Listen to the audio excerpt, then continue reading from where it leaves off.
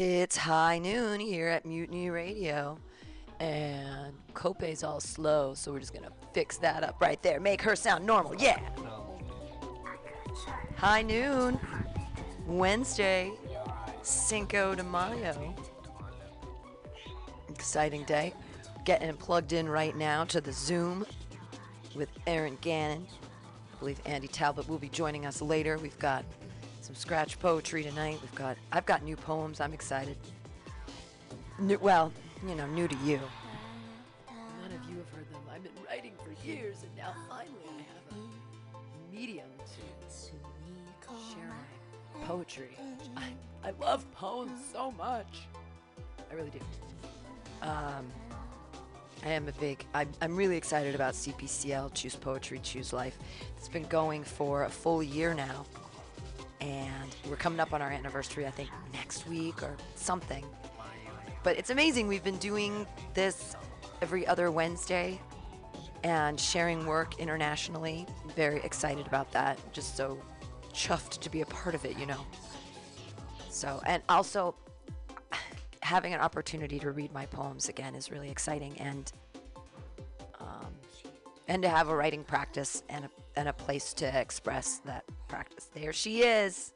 All right, I'm going to put a little music on here. We're going to be right back with Choose Poetry, Choose Life with your hosts, Aaron Gannon, Andy Talbot, and myself on Mutiny Radio.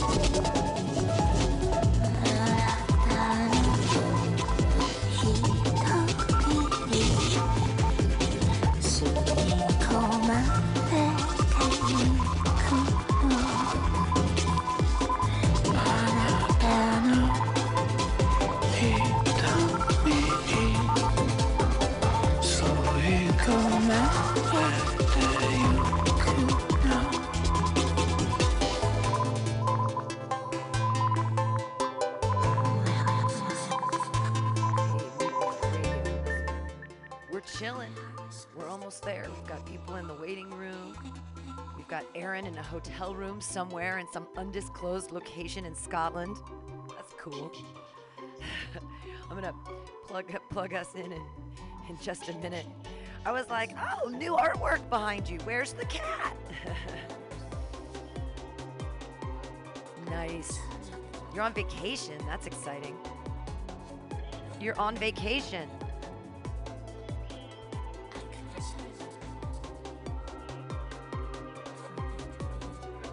Oh.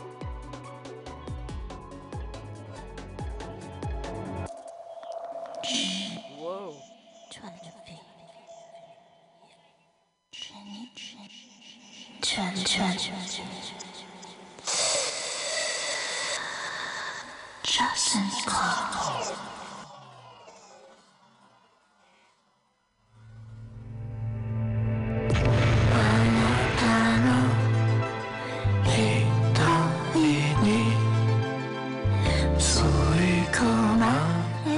All right, Mutiny Radio listener. We're plugged in, baby.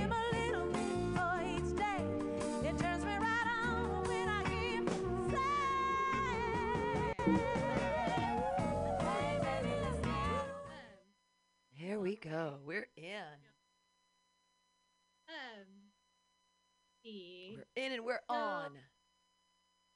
I will say this just because of the fact that there's radio involved. Welcome to Choose Poetry, Choose Life. Annie's gonna be a lot later. We are we are broadcasting from San Francisco, and I'm in Ayr, which is a town on the coast of the west coast of Scotland. And I don't know where Andy is. I think he has like a hockey class. Anyways, so hello everybody. Go Sharks. And we are doing scratch poetry tonight as well as open mic. The scratch poetry will come later. It's with Bat Brethnia. So I think that's how you say it. It's Gaelic, so the pronunciations are always like hit or miss for me. And so our person who is first on our list is not here, but also, as you all know, we have one rule: don't be a dick. So, in other words, no punching down. Don't be mean to people. You can call out Papa Bush or Baby Bush if you want, or whoever, but yeah, don't punch down. And we are also pretty much have to be cool with swear words and sort of saucy talk because I don't think Pam and I are at the point in our life where we would be able to control ourselves anyways. We're both talk. fucking menopausal. So Saucy Talk should be the name of your new band. Saucy Talk. Cute. I heard a term the other day that apparently in some circles there's like a certain group of people who don't believe that other people who are saying they're transgender are not, they believe that they're not, and they're calling them trans trenders. What? Which I thought would be an awesome name for a band. Wow. Like I was like, oh my god, that's such a great name for a band. And especially if it were like, because I guess they're saying that like non-binary people and like just queer folk and gender fluid people are like, and of course I guess you're non-binary, you're not trans, but anyway, that trans trenders. So I think that's an awesome name for a band. Like, I agree. Yeah. Hi, Leslie. Oh, hey, Erin! Finally, I'm here! Yay! So I'm going to bug Bart. La, la, la, you are scratching. I know he knows we're scratching tonight, but I'm just gonna bug him. Okay, so the first person that was on our list is not here. So I believe that Christine goes next. Oh, okay. So are you ready to open the show, Christine? You do not have to if you don't want to. I understand it's a pride of place. So. Right, okay. I'll be very proud then. This first one I've just been writing today, so it's very, very rough. I've never even read it to anybody yet. And I was thinking about women in different countries, and I deliberately didn't name the regimes or the countries, but we all know countries where women are treated as worthless, and the poem's about that. Called Woman. Woman, know your place. Rebellion's not allowed. I'll sew your lips together or cut your tongue from out your face. You'll obey me or I'll kill you. You're easily replaced. Man, you may kill me, hurt me, and otherwise abuse me, but I am a person. I know my worth. I have as much right as you to be on this earth. Woman, how dare you speak to me like that? You're worth less than a scraggy street cat. I'll do with you what I'd like, and that's a fact. Man, are you afraid of what we would do if we were allowed freedom like you? Is that at the bottom of your arrogance and venom, a scared little boy only able to destroy? Woman, this time for talking is done. I've got my whip out, so get ready to run. I don't care what you say, I'll take your screams instead and watch your blood drip as colour bright red. Man, in a sense, it doesn't matter what you do. Our time will come when we don't belong to you. That's very rough. That's the first one. This next one, Seems like I've got things against men tonight, but however, it's about manspreading. We all know about manspreading, don't we? Manspreading a man's pride as he parades what it's best to hide. Legs akimbo, like a male bimbo, hung to the left, hung to the right. When manspreading it, it's plainly in sight. It's enough to give a girl a fright when trousers are that tight.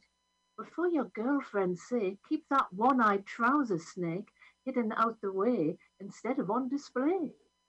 So when you're on a train or a bus, there's no need to fuss. Just tuck your legs in tight and know it's only right. So we women can sit in peace, both bum cheeks tucked beneath, not hanging off the seat. Yay! Boo manspreading.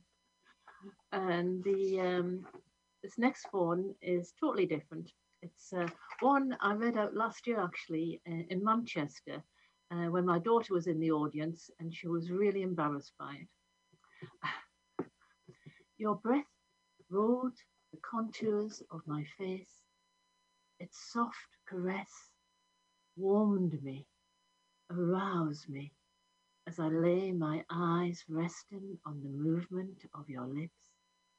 Their fleshy plumpness tempted me, heated me, moved me. You stirred in your sleep as if aware of my gaze. You turned away and lay in flaunting abandon, your arm encircling your face, your profile etched in the morning light. Fierce brows, the arch of your nose, your skin, warm to the touch, smooth as my fingers stroke the down on your cheek.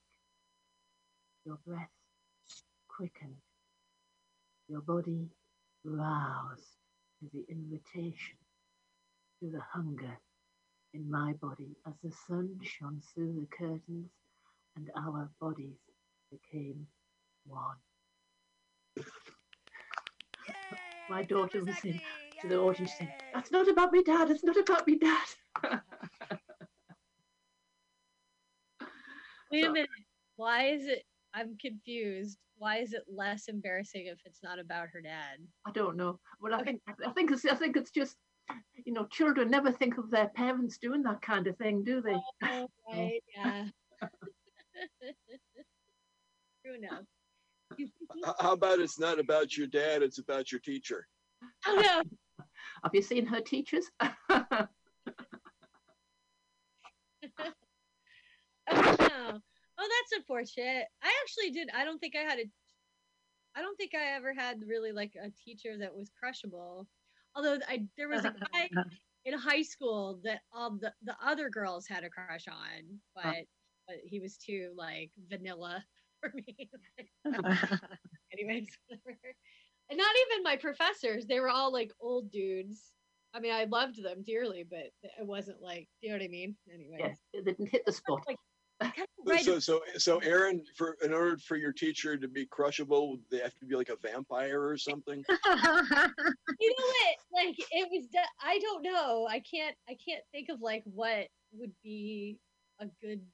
He just was so like the one. I went to an all-girls Catholic high school, so number one, most of the teachers were nuns, but there was one American history teacher. He was really a good guy, but he was like a very gentle, soft talking soul. Do you know what I mean? Like, so, Yeah. and I was, obsessed with Brian Jones and on acid. So, Okay, kids, here's your writing prompt for the next meeting. Come up with Aaron's perfect lover. teacher lover. I don't think there was anybody in college either. All the guys who were younger when I was in undergrad, the professors that were younger when I was a teacher were gay. There was one dude who was a poetry teacher, and actually he's kind of famous. His name is Ralph Angel. I don't know, Pam, have you ever heard of Ralph Angel? No, I don't know that name. He was like buddies with Linda Hull and David Wojahoan. Do you know who those people are? They're like, it's like a Southern California little clique. but he was a douche. Like he was like he was like predatory. So that didn't work for me either. But That's yeah. why I'll never be able to be a college professor because I would have sex with all of my students. Like all of them. The young, like 23-year-old poets. Stop it. Like, are you kidding me? Like, I'd be like, we have to wait till the end of the semester, or how do we work this out? I'd be fired so quickly. It'd be a huge scandal. That's the reason I went to beauty. Like when the economy crashed, there was like I was like cooking school, beauty school, or motorcycle repair. And I was like, I can't go to the fucking motorcycle repair school. I'll screw all the teachers.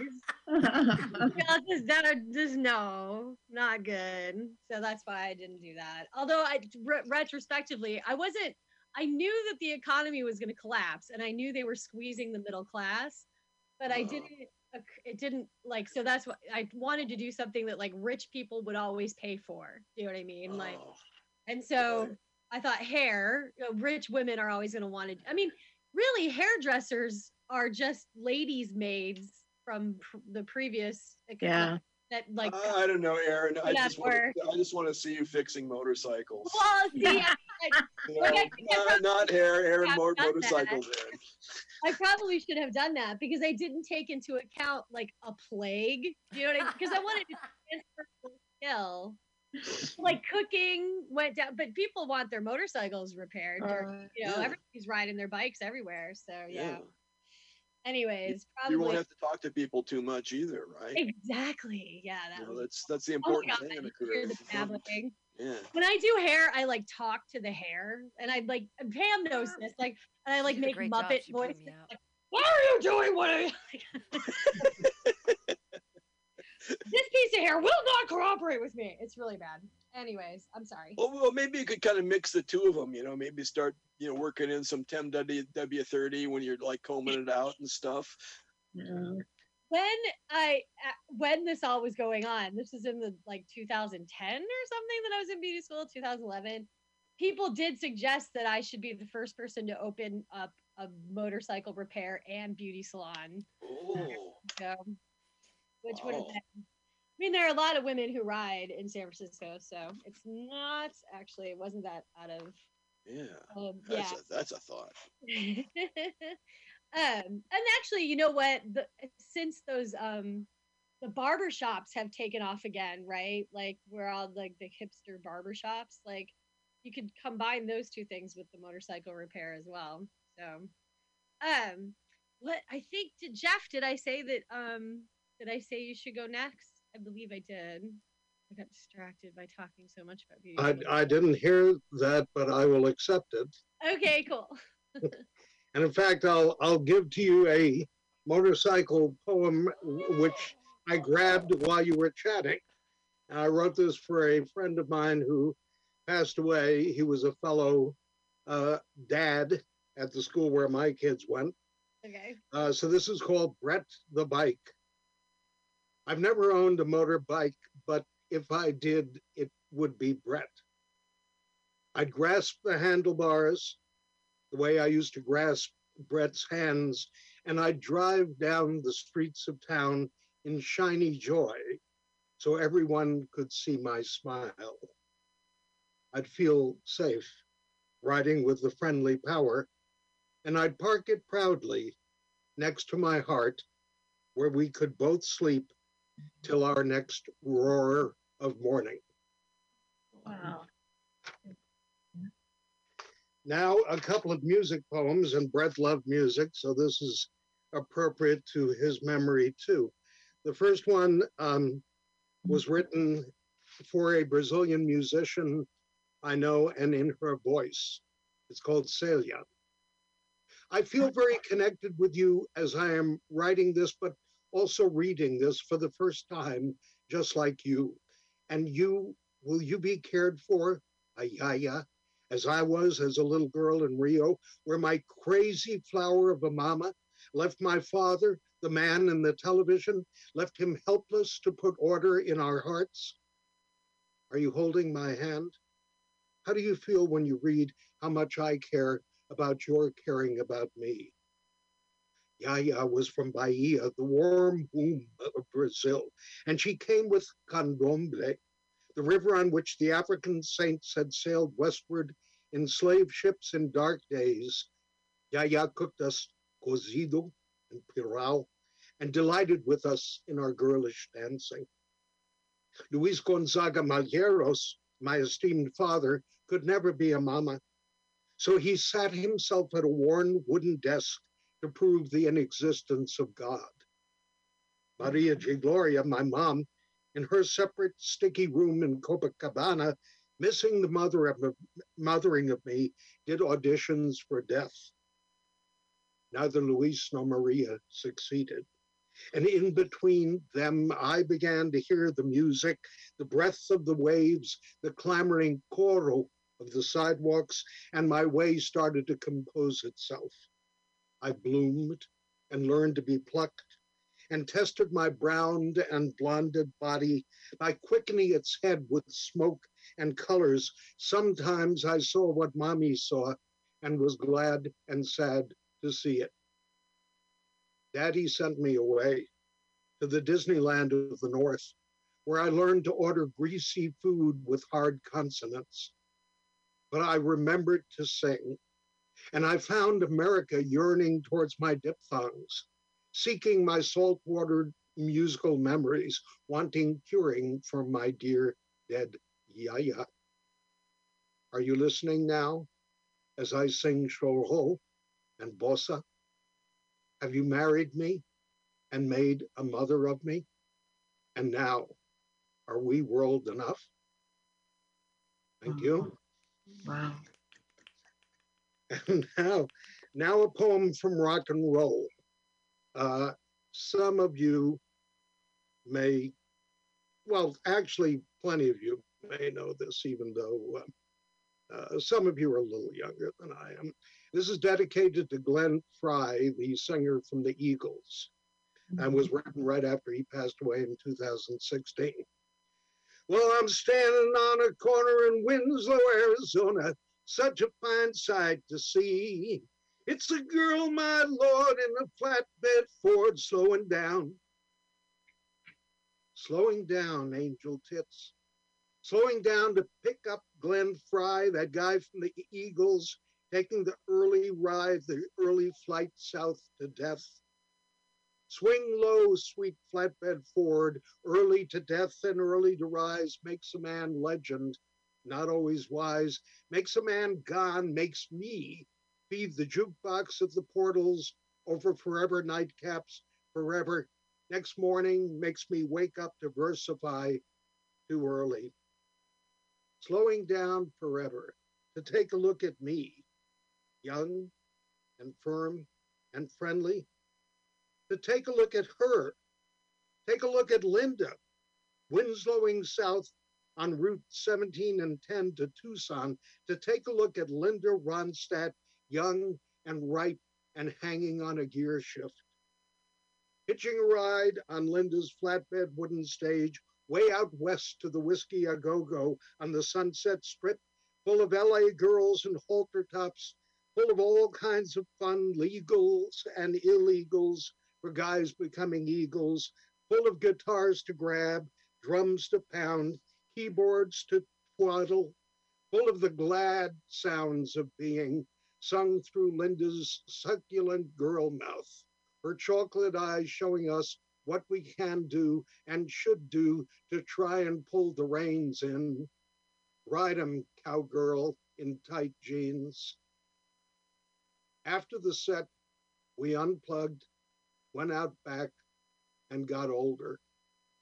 We got sold, we bought, we broke up bands and marriages. We lost our hearing, or was it just the good music we lost? And here we are with Glenn, faded further than our jeans, on our last aching legs, long hair grayed and thinned, wheezing in the dust of Winslow, Arizona. Interstate 40 is the new Route 66. Glenn was 67. He wasn't new. But what a fine sight to see.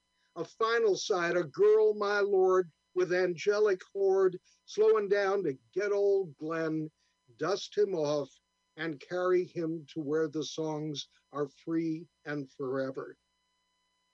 She ain't singing, that girl, but she sure looks like Linda. When will she be back for the rest of us? Thank you all.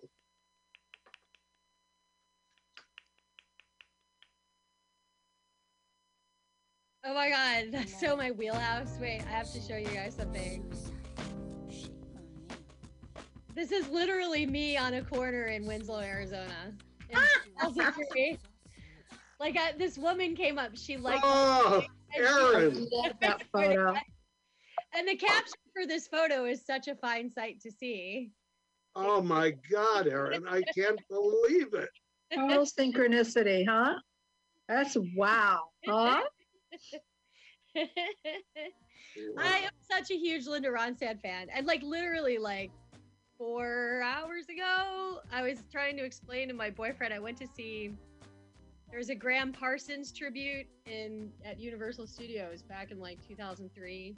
And he didn't know who Graham Parsons was. So I had to explain like the Byrds and Buffalo Springfield and how they split, and then the Flying Burrito Brothers and how like the Eagles were like the Flying Burrito Brothers light, and and he was just sitting there like, okay, really?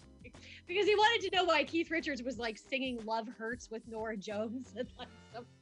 Anyways, whatever. But yeah, like I was like gonna have a picture of myself taken on the corner. Oh, that's great. And the long form or the sort of mini epic poem that I wrote about my cross country road trip, which that picture was taken on, is I mentioned Highway 40, Interstate 40, quite a bit in the poem. Anyway, that it's like something that AJ and I do. But anyways, oh my God, motorcycles, Linda Ronstadt, how awesome! Great minds ride alike. I just or ride alike. I realized at some point when I was in my country band, like I was trying to figure out how to find like a non-blues voice, because I had like sang Janis Joplin like so much and Bessie Smith. But when I was really little, I was into Olivia Newton-John, and I realized that in between Janis Joplin and Olivia Newton-John is Linda Ronstadt. And so that was sort of how I kind of like found my country music singing voice, was just like kind of dealing with Linda Ronstadt. Awesome. Leslie, are you ready to go? I could. I'm just like flying by the seat of my pants as usual tonight. So hey, that's sort of how I roll. Anyhow, hey, so Linda Ronstadt started out in Stone Ponies, yeah? Yeah, you and I march into the different drum. Yeah. Oh God, I love her. Hey, I saw her. She was the opener in 1970. Solo. She was solo then. I think it was one of her, almost new like solo tours. She was opening for Neil Young, who just went solo. Right. And that was his first. So it was so cool. Oh my God, that's crazy. I know. I was like her and then Neil Young. It was really cool. Anyhow, thank you for taking me back. I mean, people, you can watch YouTube videos of Linda, and there is like that really awesome rendition of her doing Desperado. I don't know, Jeff, if you've seen that, but like, do check out Linda live doing Desperado. It'll give you freaking chills. It's so good. And that song is kind of stupid. Like really it is. Like, but when Linda does it and from a woman's voice, like it's like it's a genius song. They never should have covered it. But there's a big thing on the Rolling Stones internet message board community where we make fun of the Eagles just to wind up people who like the Eagles. But anyways, okay, sorry. No, it's okay. It's just one more thing about her. She released an album of few years after that called Songs of My Father, and she's Mexican heritage, so she is just, what pipe she has, and she is just wailing out those traditional songs. Wow. Yeah, Emmylou Harris said she had the most beautiful voice in like the history of the 20th century. Yeah, no, she really did. Anyhow, thank you. I needed to think about her. I love it. I did too. All right, so I'm just going to do a smattering. potpourri. This one's called Seeded Earth Winter Solstice. I seeded earth and skipped the change which would happen, inevitable, to have this seed grow without me seeing it, watching each moment the steps of new life. I seeded earth with my blood and heartache and wept for the love of it. The change I do not understand, for it is not mine to know. I know that the birds will fly above the seed as it grows into what it will, that above the birds circling this carousel of life, then the clouds float slow as they will, and above them the sun at times visible this time of year. The unrelenting gray only a soft blanket of thought on which to ruminate and plant its seed in me. Then the next one is called This Surface Life. I need a band-aid for my wound, which is not visible, but is there nonetheless, the wound of a life well lived. I put it on, this band-aid, on the surface of my skin, and know that its healing will reach down into me, and it will be so better, this wound, the warmth of protection from the band-aid, the self-love I send with it, traveling down far and deep to penetrate these pockets of want, these pockets of hurt and ire, of desire unmet, this harm that comes to us all at times from the life lived on the surface of the skin, this edge, our ledge from which we're about to fall, this surface of earth from where we come and where we now are, us who are those who breathe air on the surface and sometimes suffer, we who are exposed to the changes hourly at times, the rapid changes, the elements, the whims of the forces at play, those wicked winds that move us, the savage droughts and we thirst, the fire of our souls, the floods of too much of surface life, the overfull clouds which unleash onto us and seep down these rains as tears into our bodies, as tears ravaging us as surely as they do the earth, this mother, our skin, this surface life. I need a drink, a cup of tea made hot by water, hot on the hard boil, this blood boiling, the anger rising hot like sun flares to meet me. Dangerous this sun is, and repel, repel, repel that which would overcome me. I will not yet be overcome. I want to stay and be old, very old, so old that I know what the very old ones know, finally before I sleep. I send a prayer down into the earth, a small thought of protection and love, like the band-aid which sends its message down through the layers to the center, to the heart of me, to the heart of earth, a small message, but strong in its love, strong from the heart to the heart. It will heal this surface life. It will heal us. It will heal itself to do no harm to that which is below. And just a few more quick ones. What's the time like with all this? That was so Gertrude Steinian. That seemed like it was like, that was really neat. Oh, cool, cool. We're time we can be loose today. All right. Yeah, because yeah, go ahead. Yeah. All right. Okay. Not like we're not loose, anyways.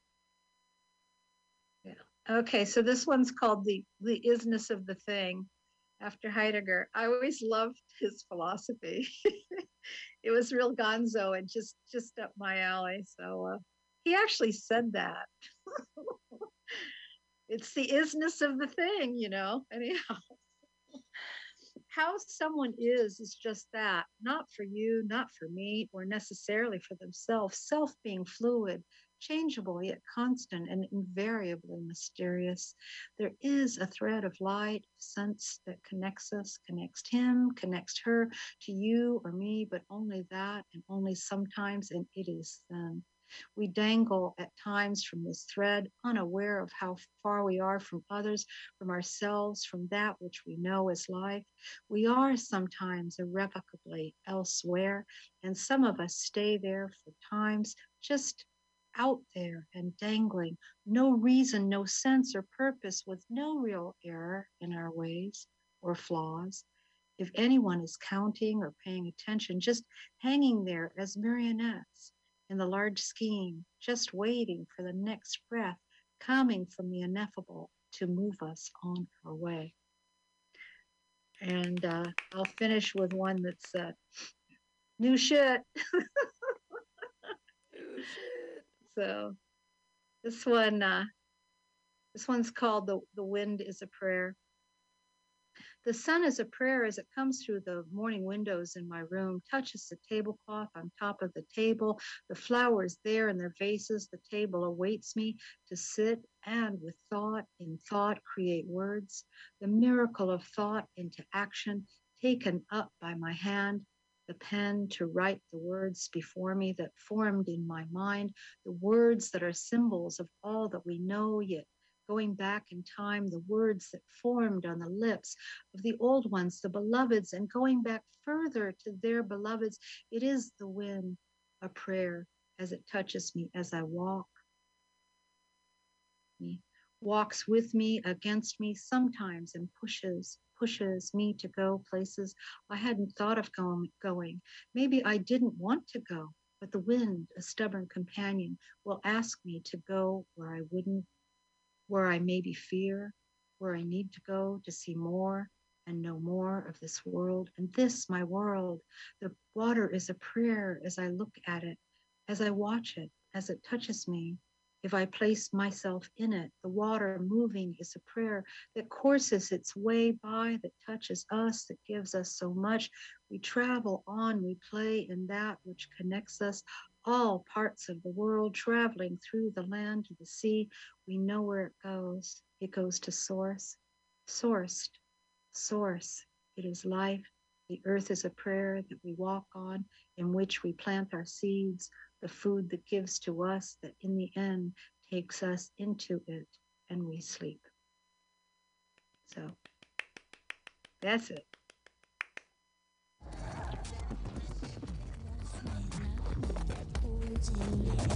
Oh, thank you so much.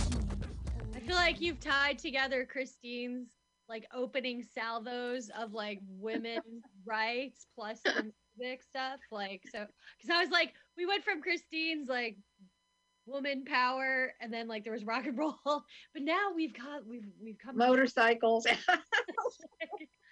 we've come together. But I picked one that I think does that touches on both as well. I picked a couple, anyways. John, are you ready to go, or would you like Pam and I? I am ready to go. Okay, cool. So for this is a story called "Disaster, My Love." Obviously, I cribbed the title a little bit from a famous movie. But for the UK residents, when an airplane crashes in America, the National Transportation Safety Board does the investigation of what happened in the crash, while the Federal Aviation Administration are the ones who have the responsibility for, making whatever corrective action is needed, banning the plane or some such thing like that. So anyway, here's the story.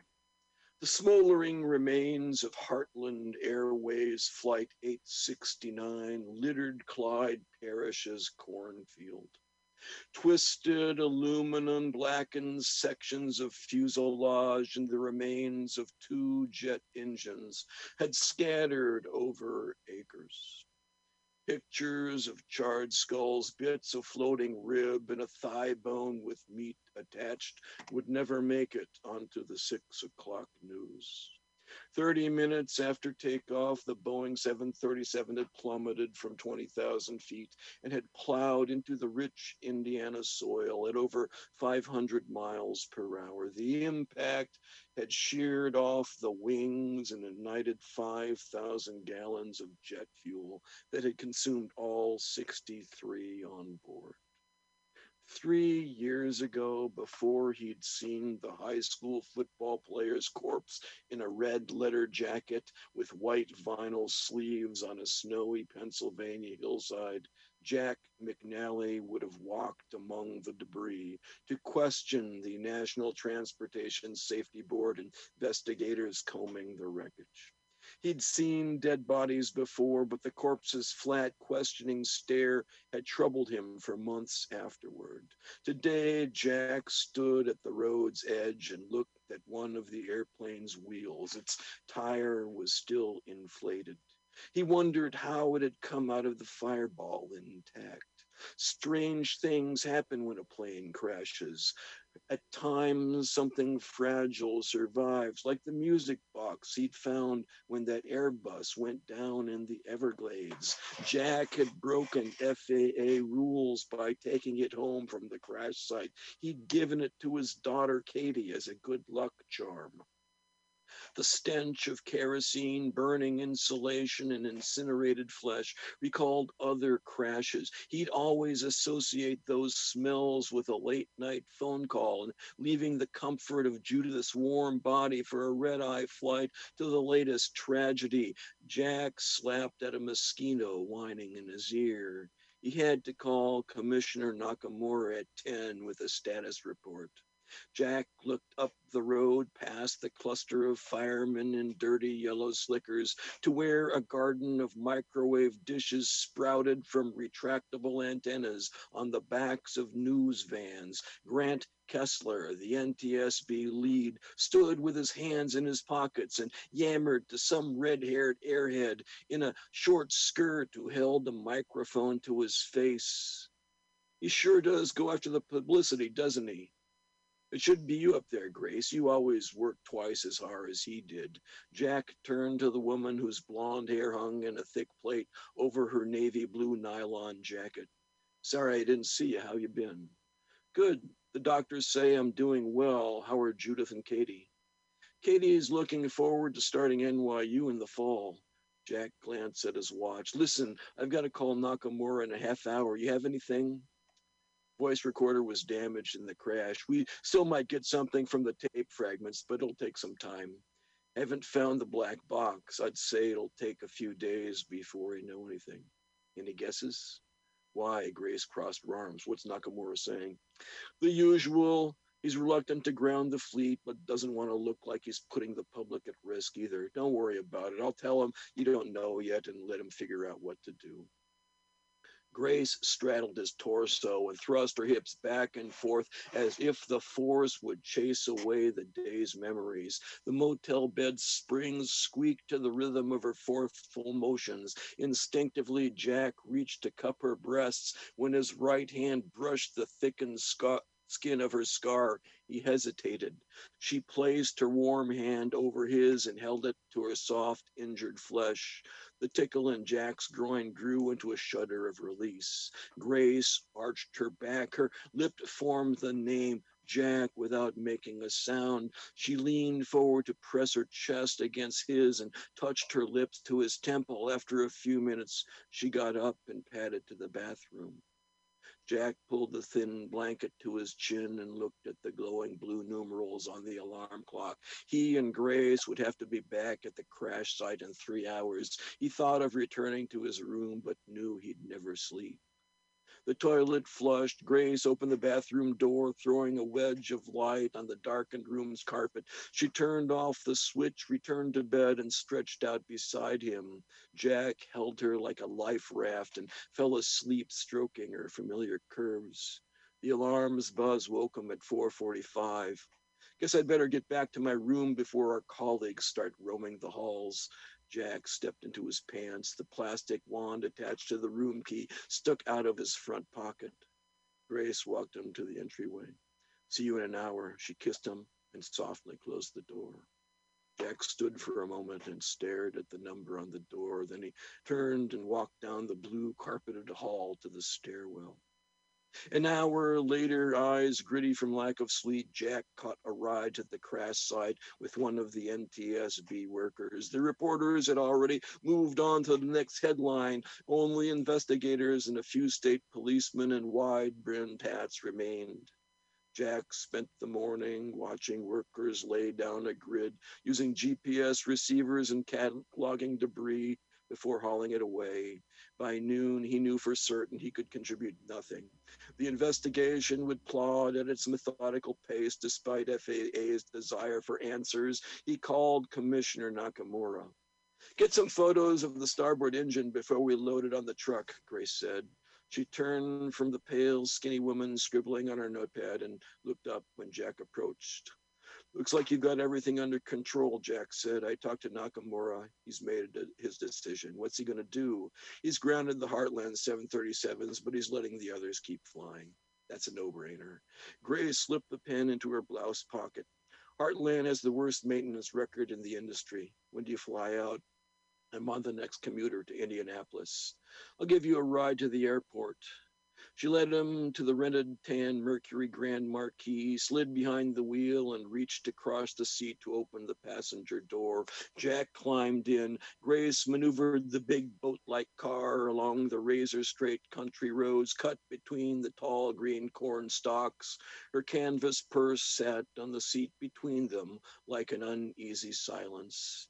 To Jack, Grace looked self-contained, as if she only had to wait for everything she wanted to come to her.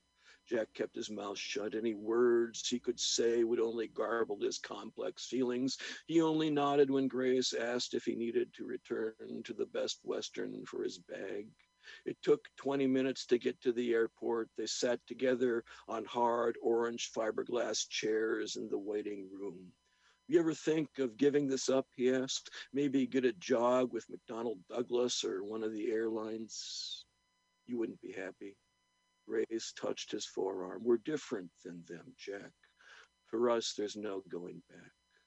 The roar of the Beech 1900s twin turboprop engines caused him to look out the window. The commuter plane parked at a yellow line on the pavement and killed its engines. The propellers slowed to a strobe-like speed and stopped. A man in hearing protectors and gray overalls opened the plane's door and pointed the passengers toward the terminal. You better go. Grace dropped her hand from his arm.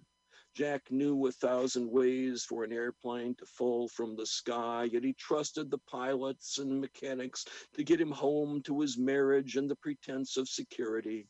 Before he took the stairs to the runway, Jack turned to see Grace's steady stillness in a swirl of arriving passengers.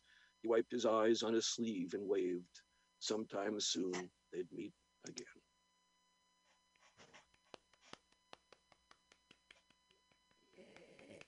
Wow. That was Wow. remarkable. Yeah, that was crazy. That's actually a story. It's in one of my short story collections. The Alchemist's grandson changes his name, and I'll post a link in the chat if anybody's I interested. know, do.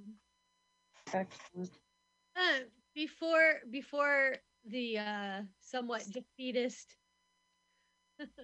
readings of the hosts, I just want to ask Flavius if you want to read anything, or are you just here to spectate, which is totally fine. Oh, thing is, I don't have anything here because I've been stressed out looking for a job and finishing my masters. Oh wow, I could read some old shit if you want. that's fine. I'm gonna read some old shit too that may not have been heard here. I don't know if I read this before. It's just some really immature shit I wrote in the past. It's up to you. Do you want me to go first and you can think about it? Whatever you wish. I'll go first so you can think about it. How's that? Right. Okay. And decide what you want to do. Okay, so this one is about the first time I did ecstasy. Yay. Just saying. Oh wait.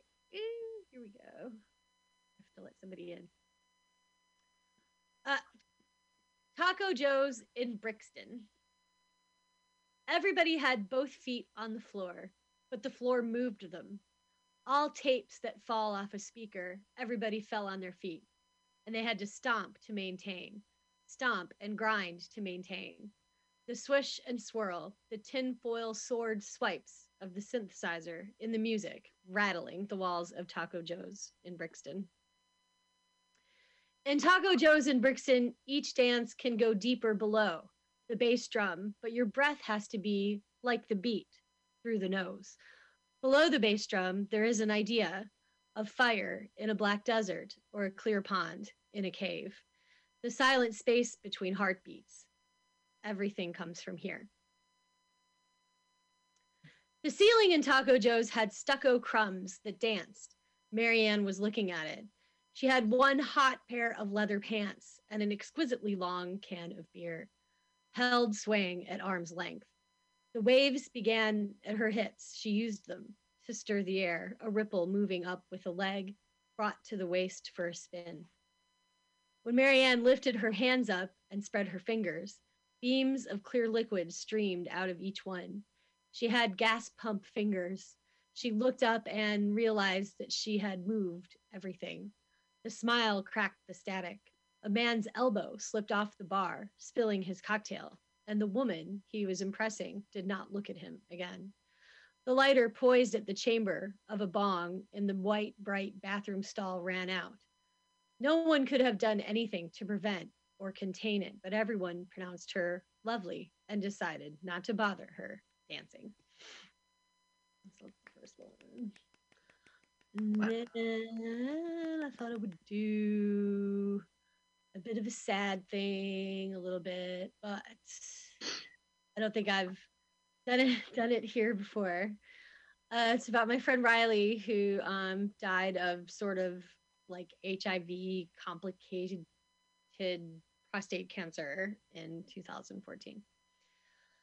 Family scrapbook, taking care of business. Riley said they'd made a halo for me out of empty cans of beer. It hung from the ceiling in the breakfast nook where we did our hardest working.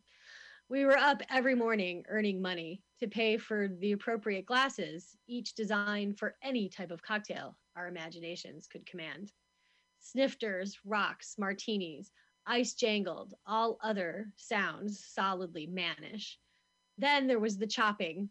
We called a DJ once on K-Fog, the sounds of San Francisco. He asked quite seriously if we'd run out of Colombian marching powder on the air. Riley answered in the affirmative, and with obviously a snort. We made night moves, and we were American fools. We worked there, El Serioso-like, building our stamina. Like so many other bug chasers, we chased oblivion. Our work was laden with icy cackling and coughing full of tar and gravel. The sidewalks came alive when we sang in our mouths, full of open sores and jangling loose change. It was all off key, but part of the job was to do it with maximum feeling. After we'd settled down, groovy, in our comfortable routine, even our dry heaving accented with its well-worn score, I'd try on the halo, which was more like a crown. Every night those days, we'd put our mouths on the rocks, and when the sun came up, our mouths were hot. We crawled under blankets, under lamely drawn drapes. Riley was dying, and no work was going to set any of us free, and we knew it, and it fucking sucked, man. So that's what we're doing. Thank you. And then the last one, I'm just going to touch on music. It's called and motorcycles. It's called While Listening to Steve Earle. Kick the clutch into second and yawn early. Morning thrills. Follow the gentle slope. Throttle down upper Newtonards. Have you taken the right fork in the road? Try to go home. Try not to get lost in the toy store cathedral quarter, zipping the wrong way down one-way streets, the grand buildings with their warehouse interiors polished, then brushed for faux wear and tear. We are authentically inauthentic. We've reached that level of meta. Belfast is no tabula rasa. It starts on the 8th floor, so why not? Anyways, for now, Belfast looks like a bowl serving good sky.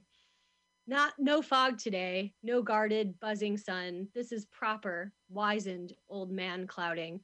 Keep your eyes on the road, girl. It's not full of kindly ex-lovers, benevolent and indulging. It only takes one jerk off to take you down, or worse, over. Weren't you happy mere seconds ago? Weren't you living for what seemed like the first time since San Francisco? Didn't it feel like the road and its rush hour were so smooth, so all part of the plan? Dress blues over Cave Hill, swollen with future rains? Feeling home on this planet under the sun seems so easy when it puddles in your chest, like an internal gunshot wound, the blood, so cool. There's fuck all to do but keep both wheels on the road and let it in. Yay!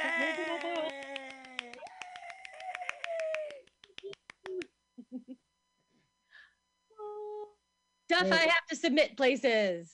I've been very bad about submitting lately. Anyways.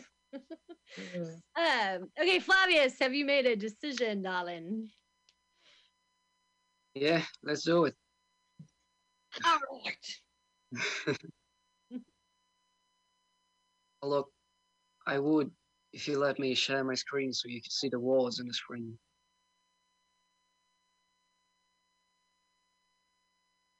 Would you? I'm talking to you and I didn't unmute myself because that's the way I freaking roll every time. Okay, I'm making you a co-host. There we go. Has it registered yet?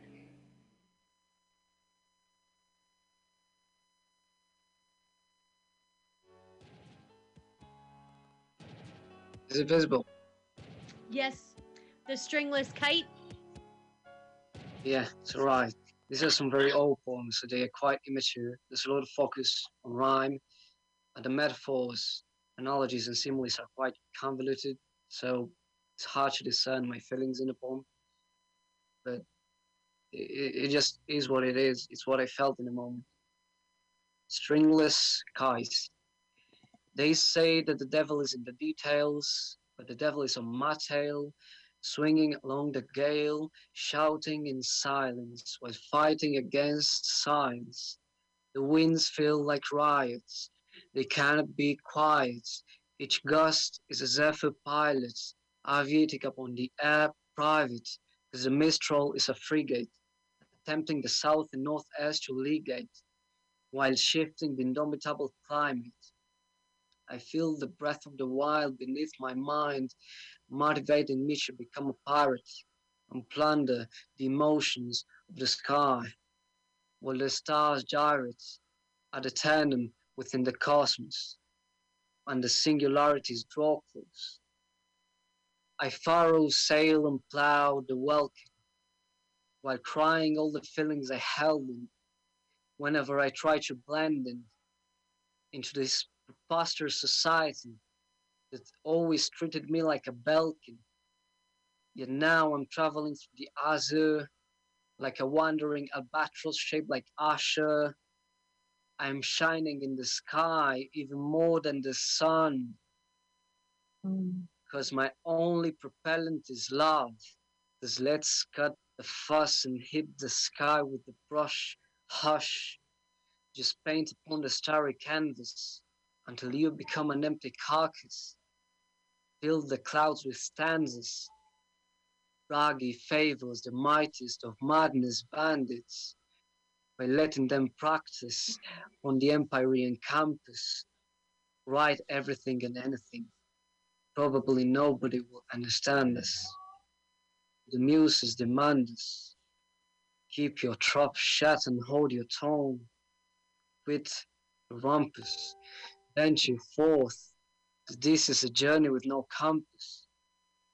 As the dawn breaks into the night, with the first glimpse of light, and the stars vanish in our sight, and we witness the sky turn white, I let my fingers write, while my eyes, the soul's in this night, letting my velvet might to fly away to world with no fright, and sail the skies like a stringless kite.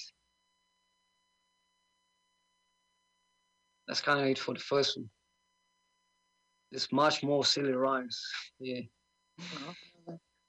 Emotions hug me, will they stab me? I'm a seeking, sick in. I'm a pirate painting a canvas with my cutlass, soaked in sick ink.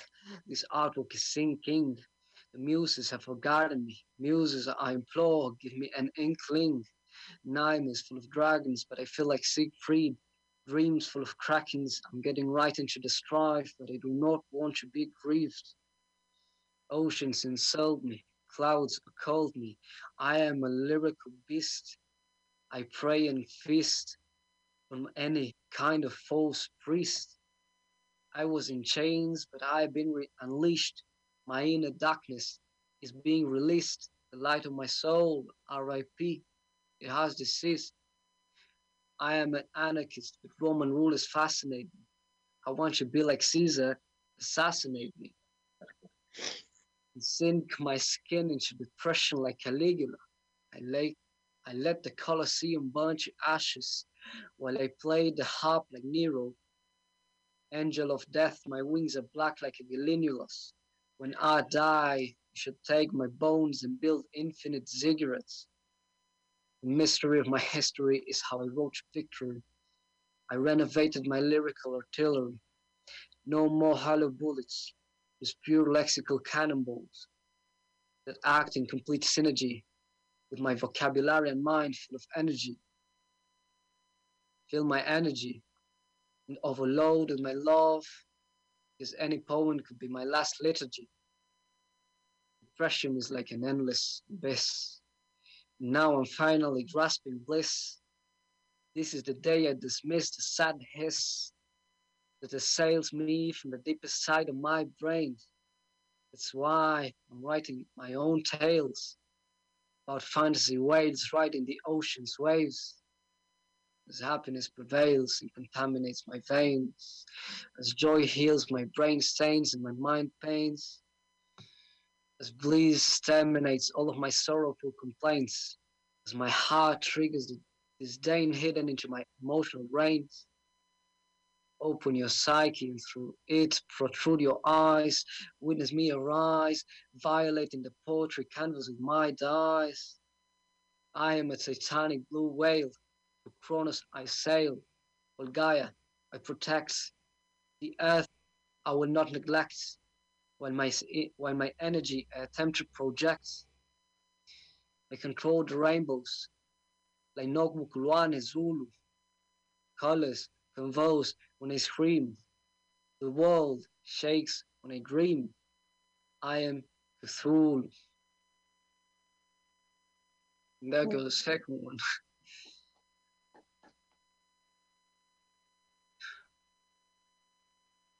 I'll just keep going if it's not a problem. Golden rivers. Poetry is as lucid as music. I witness rhythm as a felony, and I am the culprit. I break the laws of poetics. I am an anarchist. I don't even abide by the law of gravity. I levitate through the pages, flutter through the verses. I am a butterfly flying through stages, an actress in the play of life, wearing no disguise. But the sword is ready for the strife. Shakespeare eternally cries, for I have betrayed his eyes. The rhymes coagulated the mind. He stepped into the chamber, walked through the gates of amber, against the time. Hyperbolic lines that define the laws of time, lacerate the paper with balls of rhymes, shifting like the climate. Hurricanes breathing through my eyelids. The mouth is silent. The heart beats and speaks with the power of the voice. It sneaks through the listener's butt cheeks. The awakening of forms at the hands of the poetess, and the poet is vivid and you know it. There are feelings within feelings, living in the moment. These verses are the fruits of enjoyment.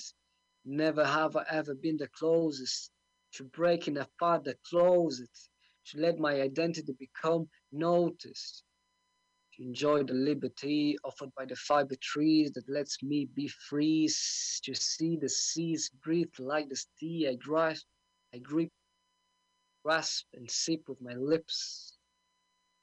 These lyrics my heart I open, in the warmth of the wrath of my blood erupts, liquid love that's golden.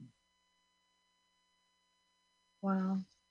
And this is the last one, I promise.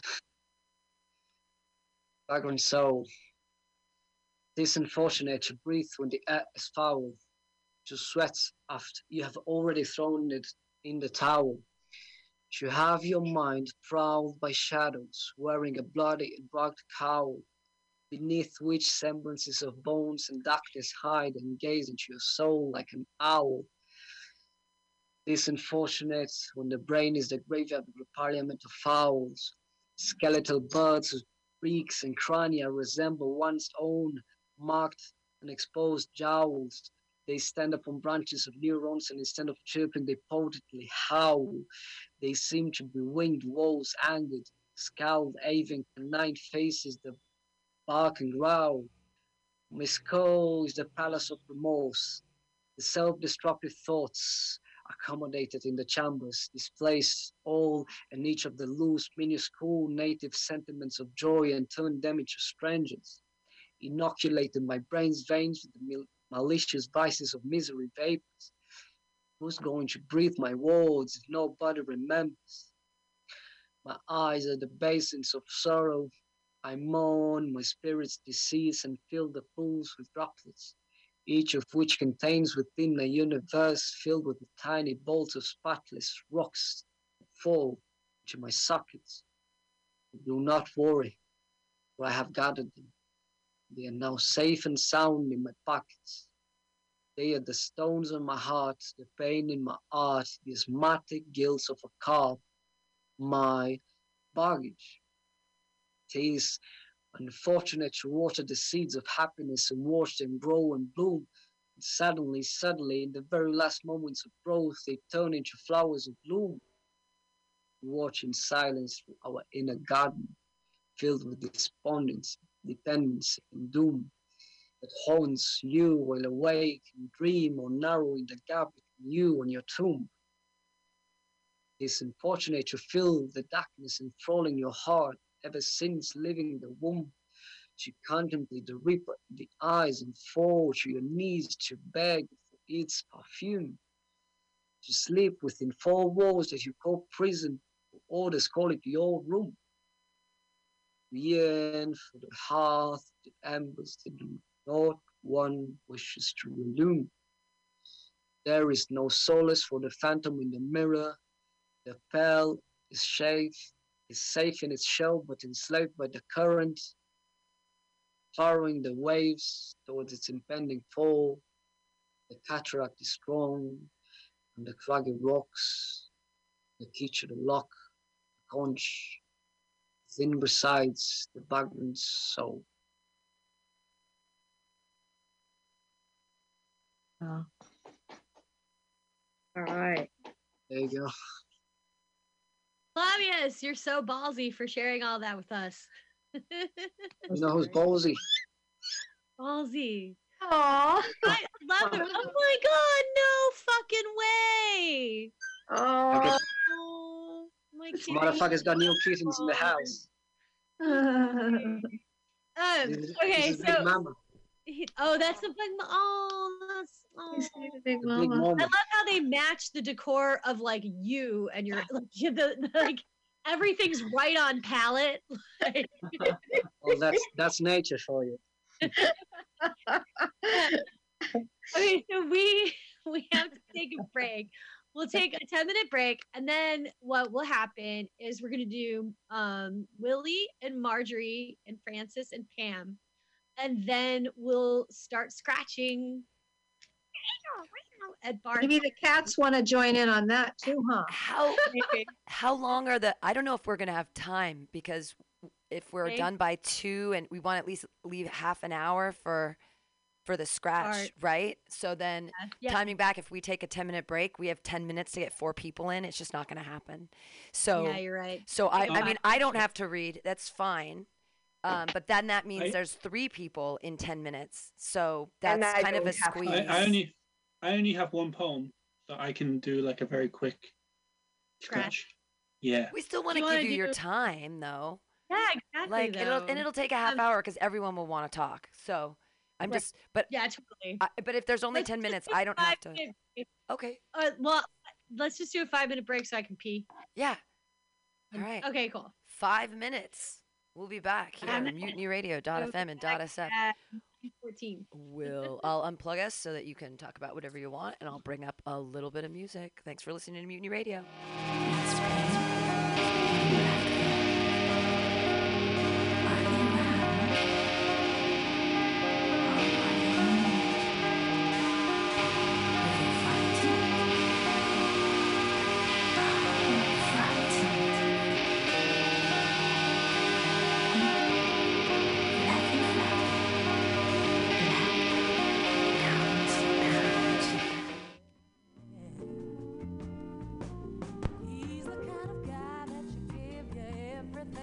Trust your heart, share all of your love till death do you part.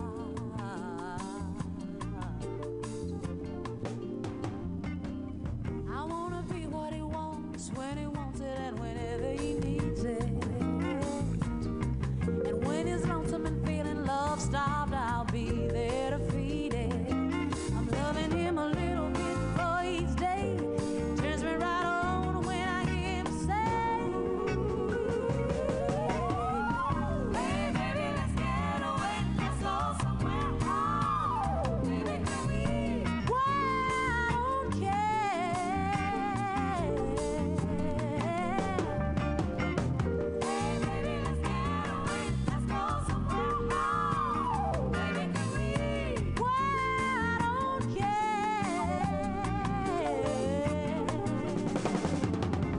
I wanna be what he wants when he wants it and whenever he needs it. And when he's lonesome and feeling love starved, I'll be there to feed him. Loving him a little bit for each day. It turns me right on when I hear him say, hey, baby, let's get away, let's go somewhere. Oh, baby, can we? Well, I don't care.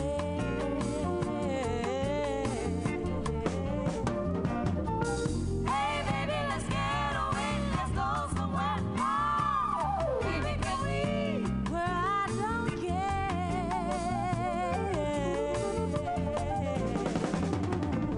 Daydreaming and I'm thinking of you. Daydreaming and I'm thinking of you. Daydreaming and I'm thinking of you. Daydreaming and I'm thinking of you. Look at my mind,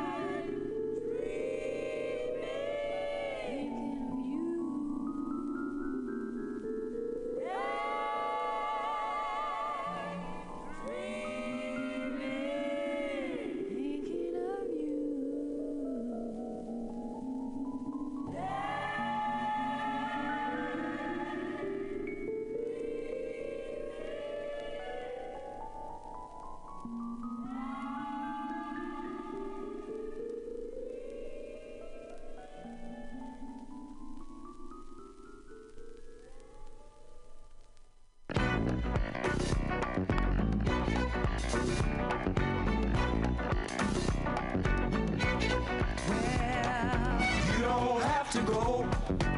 you just wanna see me go through changes. Oh, don't you, baby? Oh, don't you, baby? Shooting out what's deep in me. Fill my body clothes with energy. My body glows with energy. My mind gets so weak. You make me pout just like a child. Oh, don't you, baby? Oh, don't you, baby? The height of my masculinity begins to get the best of me. Make yourself ready, 'cause the night is just beginning. Going to the moon on a trip that has no ending. No, Baby, can't let you go. Feels so good, I can't let you go.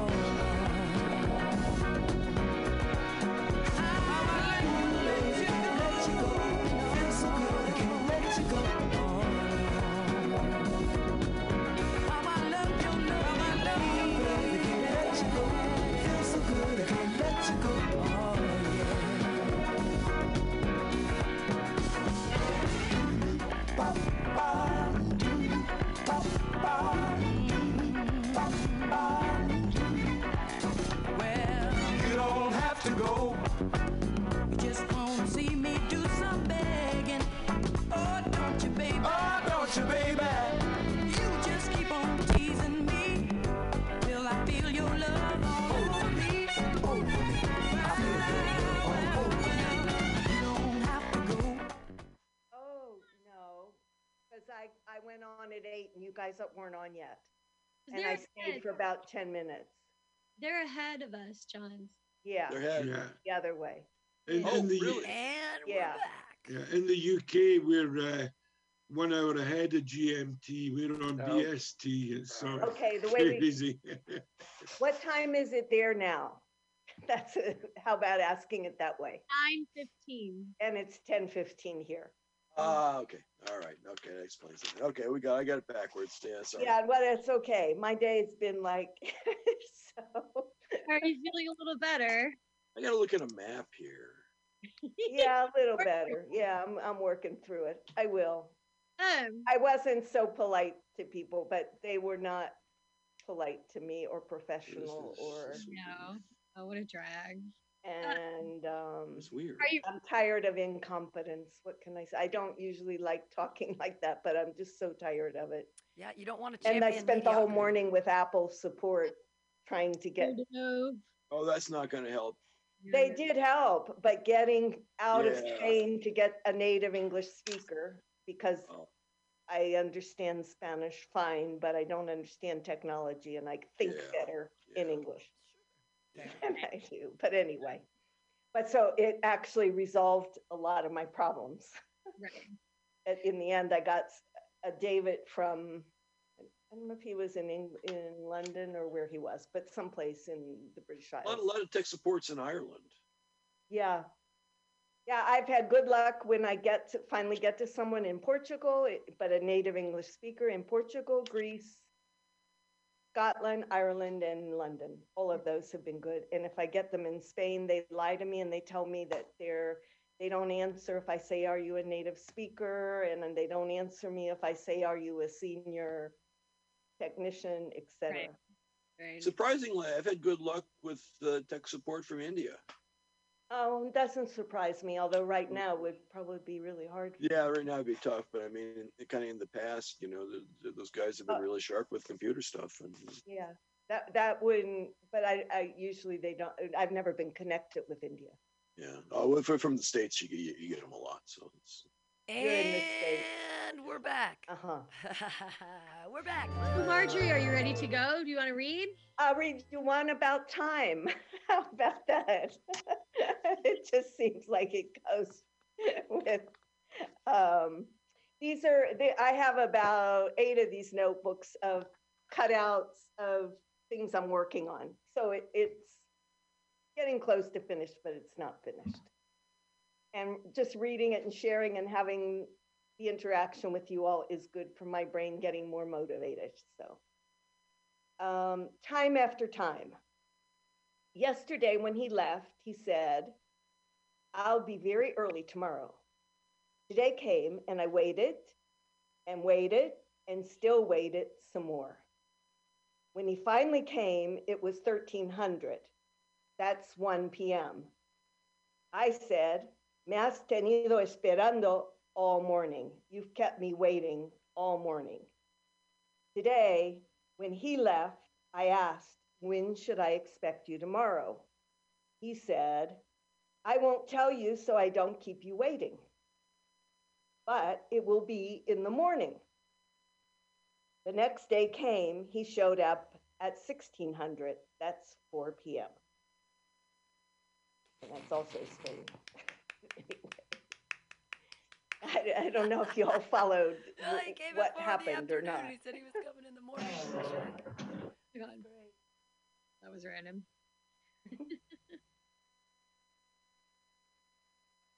Was that it? Yep. Oh, okay. Oh, I thought there was there were going to be installments.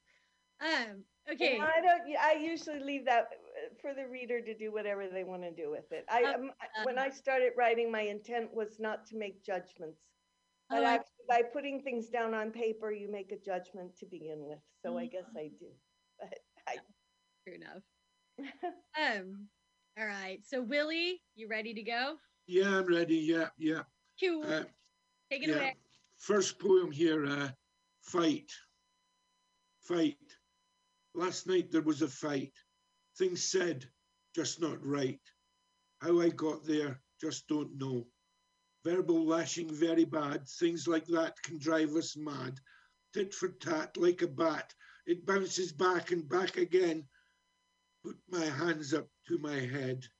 Not just one way the verbal goes. Some resort to blows. Life managed to such an extent. Sit trembling in the night. What can be done through closed doors? Thank you. Sisters and brothers. Sisters and brothers are so unlike lovers, unless it's the incestuous kind. The human condition is in no position to determine which way you sway. Sometimes you're out, sing and shout. Sometimes you hide away. Close, just wait, can determine your fate. Cross, you have to bear. Now boys will be boys, girls will be girls, in a multitude of different styles. It's humanity's way. I just want to say, make the best of all your decisions. Morality. Morality. Is it your turn to judge? Whose turn to judge? Is it you? Who? Me? Think for a bit. Next time, who will be hit? Is it all right to sit? I want to be good, but if it's a matter of food, war, it's no good. Still sit and think when life's on the brink. Can you stand up or think the anonymous way? I, you, me, and William. I, you, me, and William. Love of poetry we meet. Late for performance. Take a seat. Here last applause. I missed the night. Friends asked me to recite.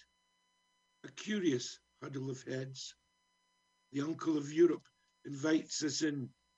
Drink dark from the Emerald Isle. So different our pasts. Don't know where to start. A spirit inside. A lust for life. Talking into the night. My friends, Ayumi and William. And I'll do one more and I'll do it.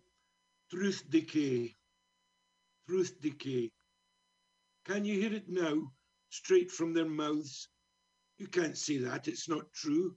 Who said so? Said who? Now what can you do? Maybe it's true. Check the facts. Maybe they're lax. Who knows who? Do you? Thank you.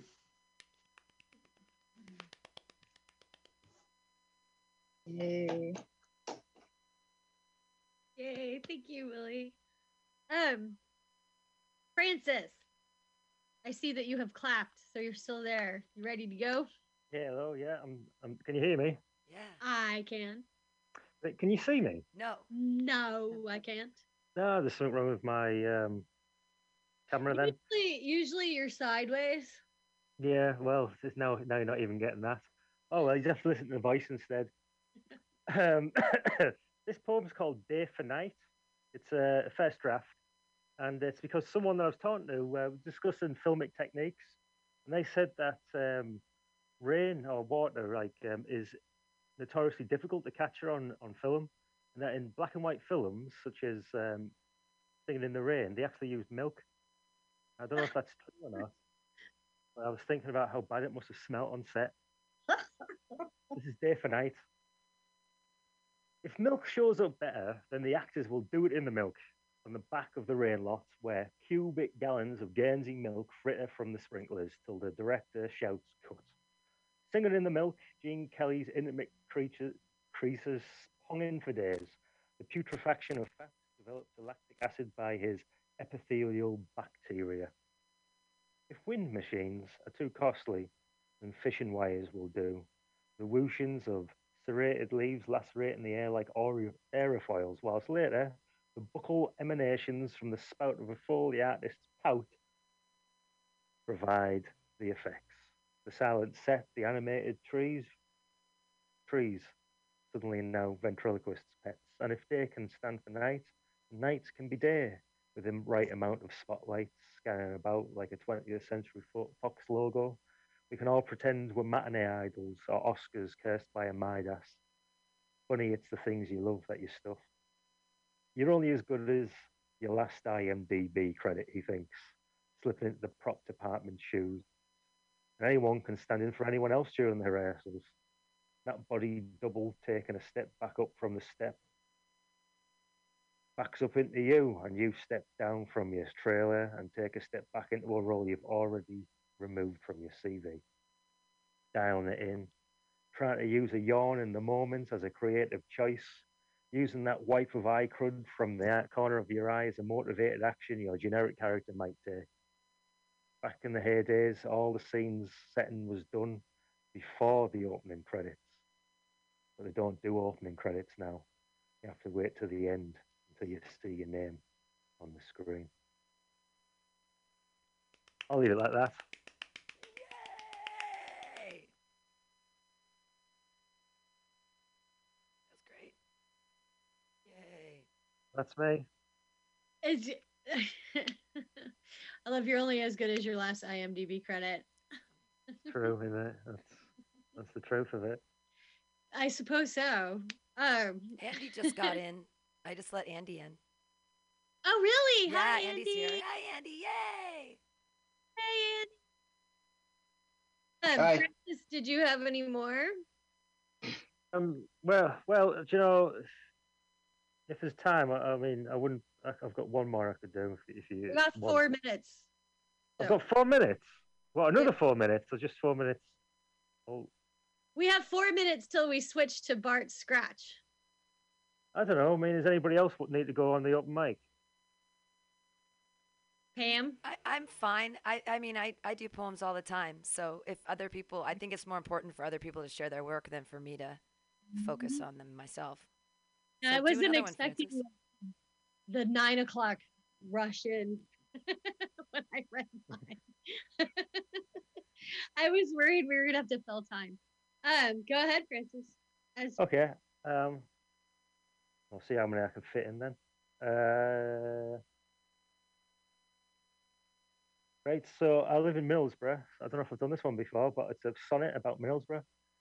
Middlesbrough sweats out into the North Sea, third generation boom and bust bastards who were born, so it seems, to wear industrial hard hats and fluorescent flak jackets and hard hats with eager defenders. They only hitch up to catch the kind of catcall calls and jokes I'd make a complaint to Emily in Equality and Diversity to. Only I don't.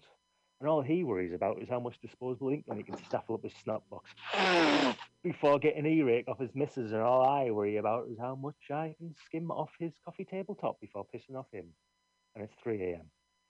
and his eyes resemble Windows lag icons as he confides that all she ever was a desperately needed hole, a desperately needed fucking, and her eyes are doing the moon roll scroll over screensaver wipes, same as his, same as mine.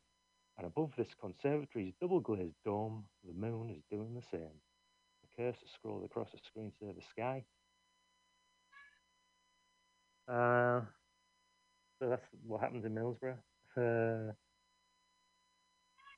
I've got one more that I think I can squeeze in. I've got an alabaster bust that I look like. Might have done this one too, I don't know. But I've memorized it now. After visiting the British Museum, I meet a man in a London pub who tells me alabaster absorbs fingerprints. That's why curators wear white cotton gloves. Think of all the times I've handled you lovelessly. Your headaches, my harsh remarks. Could a forensic archaeologist split open your head and then identify me? Or was it simply a figure of speech I simply took at face value? No. I'm sorry for touching you. The sebaceous cysts that crawl, the knotted migraines that pull like a tenuous metaphor as I try to get my head around it. The sense we made. But I'm just as clueless as you. Yeah, that's it then. I mean, that's it. That'll do. I'm Francis Golem.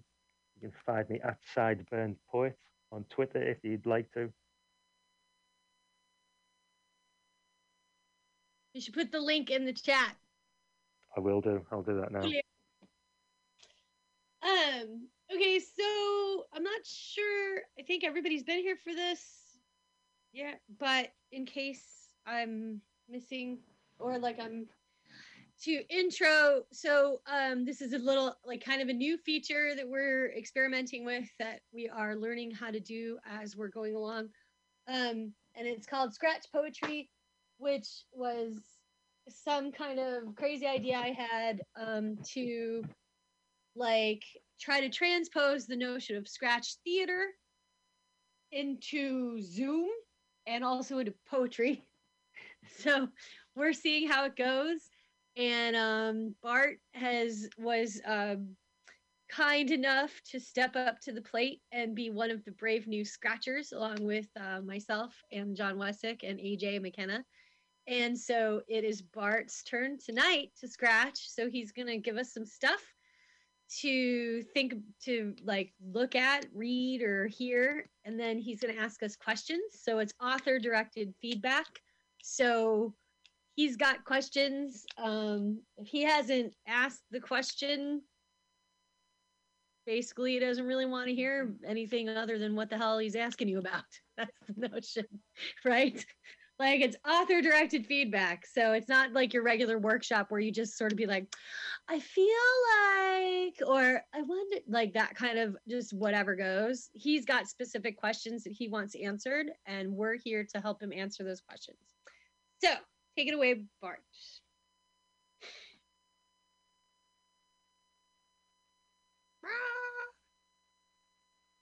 I'm asking you to You're muted, Bart. Oh, sorry. I thought I muted myself. No, thank you so much, Aaron. That was such a good intro. This is a piece that I wrote today. Well, I pretty much put it together today. It started out as like a slam poem, and then it turned. I'm going to make you a co-host. Hold on. So if you share your screen, yeah. Okay, go on. Sorry.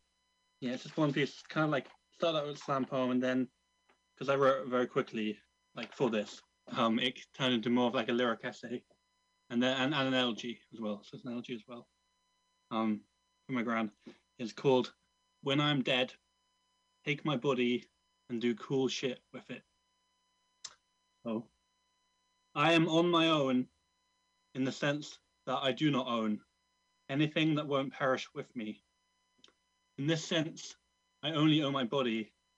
In this sense, I don't even completely own my body. It will fall out my possession when I die and belong to others while I'm alive. I've often fantasized about that moment when I could leave my dead body behind as a gift, preferably to a lover or a long-term friend who I've earned, with the hope that they don't feel burdened, and a note that tells them to do something fun with it. Cool shit, in brackets. So they know to plan something unsensible while I'm unsensing. One last adventure to end all our adventures together. Like roly-poly me down an up escalator, or bury me in a public botanical garden at midnight, or leave me on my third favorite village bench, then come back for me. I love the image of a friend pushing me down the street in a wheelbarrow, or somehow drinking a beer, a repayment for the night I took him home in a wheelbarrow. And my mum always worried about her wheelbarrow, and never who was in it, the times I snatched it from where it lay on the back path, near our neighbour's wall, flaking rust and holy, surrounded by white wildflowers, their heads white cauliflowers in the darkness. I know this is indecent and unclean, like the sharing of poetry, sexual fetishes or dreams, best kept away from the general public or family, but not unhuman, not unpracticed in society throughout history or unseen in 90s adventure movies starring the late Sean Connery, like the ending of First Night, when the body of King Arthur, Sean Connery, is tied to a floating pyre with almost 100 swords stuck into it, and then lit and pushed out into the lake. It's the wish to be represented as we are in life, in death, to not fade away unseen like the lyrics of a typewriter song, sweet with cadences. The only open coffin I've ever seen had my great uncle Mike Casey in it.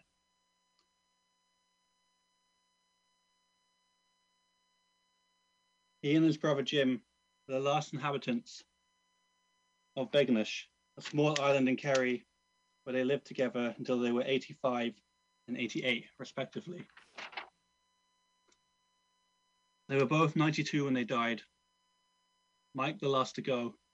Such was the occasion my mom flew us over on short notice from Devon, England. I barely recognized my dad or my Auntie Mary at the funeral. My dad looked like every man from the back in a suit. My auntie looked like no one, stood next to the coffin, bursting into torrential rain before looking joyful again. He was wearing a blue suit, and his white hair was blow-dried. His cheeks were painted with varnish and blusher, his strong jaw pushed up. Nearly looked at peace. Doesn't he look nice? My auntie said repeatedly, with more pride each time. Doesn't he look nice? Fussing over him, like she did when he was alive. And when he lived with her in his later years. She always hid whiskey bottles from him until he reversed the trick. And he had bottles hidden all around my dad's house. It was like the prohibition.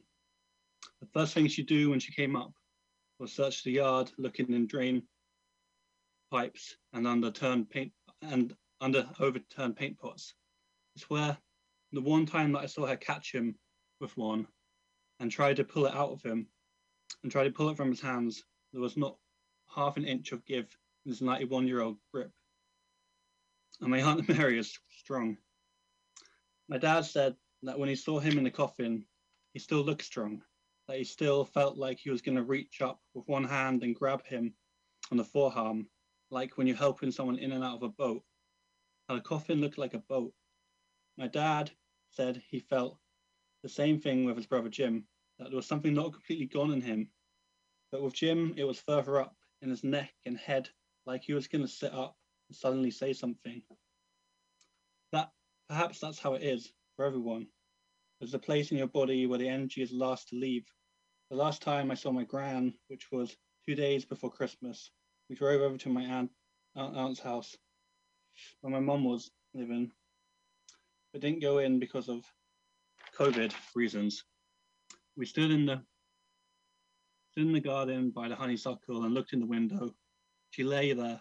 Most of her body was very still. Hair and face very white, made more so by the sunlight, but there was energy bursting out of her eyes and her hands as she smiled and blew kisses. This is the point in this piece where she becomes a you and where the poem comes back again. Elegy is a poem that takes the reader into the place a poem goes, a place of prayer. It talks to nothing, to the spirit, to everything. Even if you never liked poetry, and definitely not this kind of overthinking, such thinking rips a hole in time where a poem can live. And of course, in that space, I never had a voice. I was always voiceless. And of course, I am the voiceless voice, that small hope.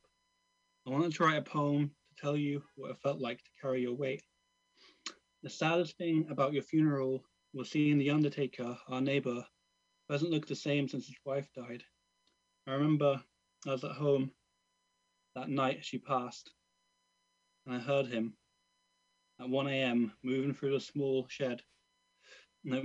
builder's yard into the small shed that is the village morgue. I was there too when you were there, and I thought I'd write you a poem to let you know what it felt to carry your weight, but only one person was allowed to touch the coffin. because we'd entered level 4 of lockdown. Instead, I will tell you this. When my two cousins had stopped playing their music, when my youngest cousin put down her violin and her brother his accordion, their parents reached out and put their hands on them and said, "Well done." My aunt put my hand on my cousin, my mum put her hand on my aunt, and my older brother on my mum, and I nudged my brother, and he put his hand on my shoulder, and I reached over to my younger brother who was sitting a seat down because he didn't want to read any prayers or poetry, and I put a hand on his shoulder. Right, thank you. Needs to be omitted. And that's it, and I'll show you the questions. That was such an unexpected ending. Whoa. Okay. Yeah. Show us our questions. Show us our homework. Our scratch homework. Yeah. I share screen. I have like a million documents. There it is. There you go. Does the talk of dead bodies need trigger warnings? I should have said that at the beginning, actually. Anything else need a trigger warning? Anything uncomfortable? Can you make it bigger? Because I can't see that. And oh shit. Yeah, like widen the dock or something. Oh, I can. Well, is everybody cool? Yeah. There are only 4 questions. No, there's more. Okay. So I can't see. I can only see 4. That's enough. I think there's the 6th one as well, but okay. Yeah. So, oh whoa. Okay.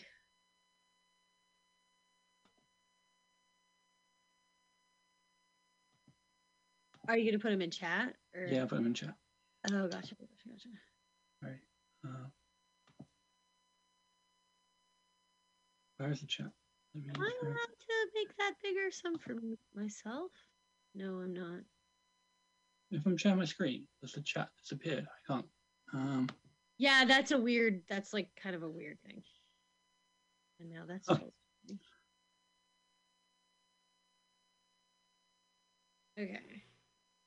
Can you make the document bigger? Like pull it down? Do you know what I mean? Like pull. Yeah, I'm just gonna post them in chat as well. Okay. Here you go. Yeah, I don't really know how to do that with my it's like how do I get rid of is there like black space? Oh, just like view to like enter slideshow or something. Can I do that? Wait, is this a PowerPoint? No, it's not. Can't you just make the document bigger or no? It's very big at the moment because not to us. If I made it bigger, you wouldn't be able to see there'd only be one question, if that makes sense. No, because there's I don't know about everybody else, but there's a whole bunch of black space around the document. It's like taking up like this much of the screen. And there's like, you know what I mean? Yeah, I think that's just because when you've got when you've got the bar, this is very big on my computer. Does that make sense? Right. Okay. So you can't see it. All right. Okay. Well, read the questions for us. It looks normal on my screen. Really? Okay, cool. Hi, Chavez! What the fuck? Damn! Okay. I know, right? All right. Read. Sorry. I just said that's crazy. Like, this is my buddy from Minneapolis I haven't seen for a long time. Go ahead, Bart. Read the questions for us. Yeah. Does the talk of dead bodies need trigger warnings or anything else need trigger warnings? Anything uncomfortable? Anything that sits awkwardly in this piece? Anything that you would take out? What works? Are there too many different mentions of different people and different family members? Too many different strands? Anything that isn't clear? As this was a very quick draft, is there anything you would change with the form? Would you move more towards poetry or more towards prose? Okay. That's it here. All right. So we'll take. We're going to take 5 or something. Or... Yeah, take 5 to just like. And the questions are in the chat, babies. So yeah, I'm trying to get my chat to pop out and it won't. But I'm gonna mute myself while I fight with my computer.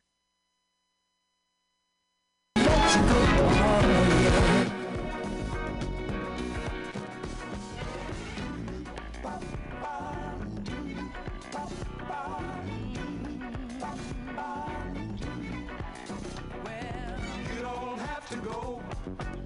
You just wanna see me do some begging. Oh, don't you, baby? Oh, don't you, baby? You just keep on teasing me till I feel your love all over me. Over me. I feel your love all over me. You don't have to go. You just wanna see me in a fever. Oh, don't you, baby? Oh, don't you, baby? The height of my masculinity begins to get the best of me. The best of me. Now make yourself ready, 'cause the night is just beginning. Going to the moon on a trip that has no ending. No, no, no. Baby, can't let you go. Feel so good, I can't let you go. Oh, I like you. Baby, can't let you go. Feel so good, I can't let you go.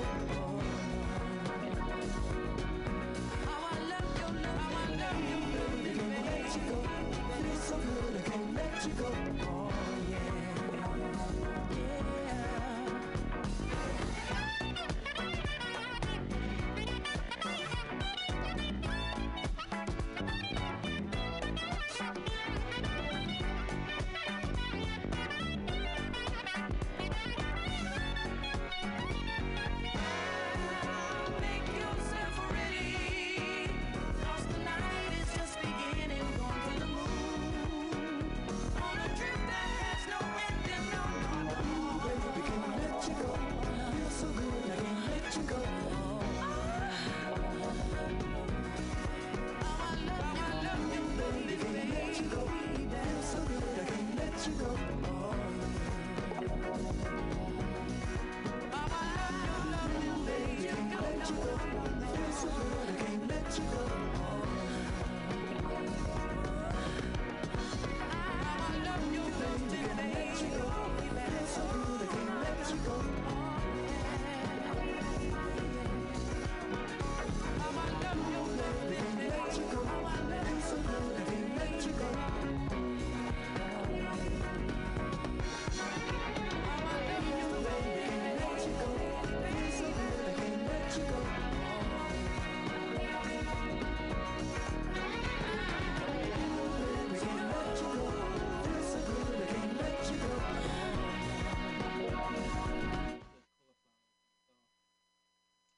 I know this is I know this is indecent and unclean, like the sharing of poetry, sexual fetishes or dreams, best kept away from the general public or family, but not unhuman, unpracticed in society throughout history, or unseen in 90s adventure movies starring a late Sean Connery, like The End of the First Night, when the body of King Arthur, Sean Connery, is tied to a floating pyre with almost 100 swords stuck into it, then lit and pushed out into the lake. It is the wish to be represented as we are in life, in death, to not fade away unseen like the lyrics to a neighbour's typewriter song, sweet with cadences. The only open coffin I ever saw had my great uncle Mike Casey in it. He and his brother Jim were the last inhabitants of Begnish, a small island in Kerry, where they lived until they were 85 and 88, respectively. They were both 92 when they died, Mike the last to go. Such was the occasion my mum flew us over on short notice from Devon, England. Barely recognised my dad or my Auntie Mary at the funeral. My dad looked like every man from the back in a suit, and my auntie looked like no one, stood next to the coffin, bursting into torrential rain before looking joyful again. He was wearing a blue suit and his white hair blow-dried, cheeks painted with varnish and blusher, a strong jaw pushed up. He looked at peace, Doesn't he look nice? My auntie said repetitively, with more pride each time, fussing over him like she did when he was alive. In his later years, when he lived with her, she was always hiding whiskey bottles from him till he reversed the trick and had bottles hidden all over my dad's house. It was like the prohibition. The first thing she'd do when she came up was search the yard, looking in drain pipes and under upturned paint pots. I swear the one time I saw her catch him with one and try to pull it out of his hands, there was not half an inch of give in his 91-year-old grip. My Auntie Mary is strong.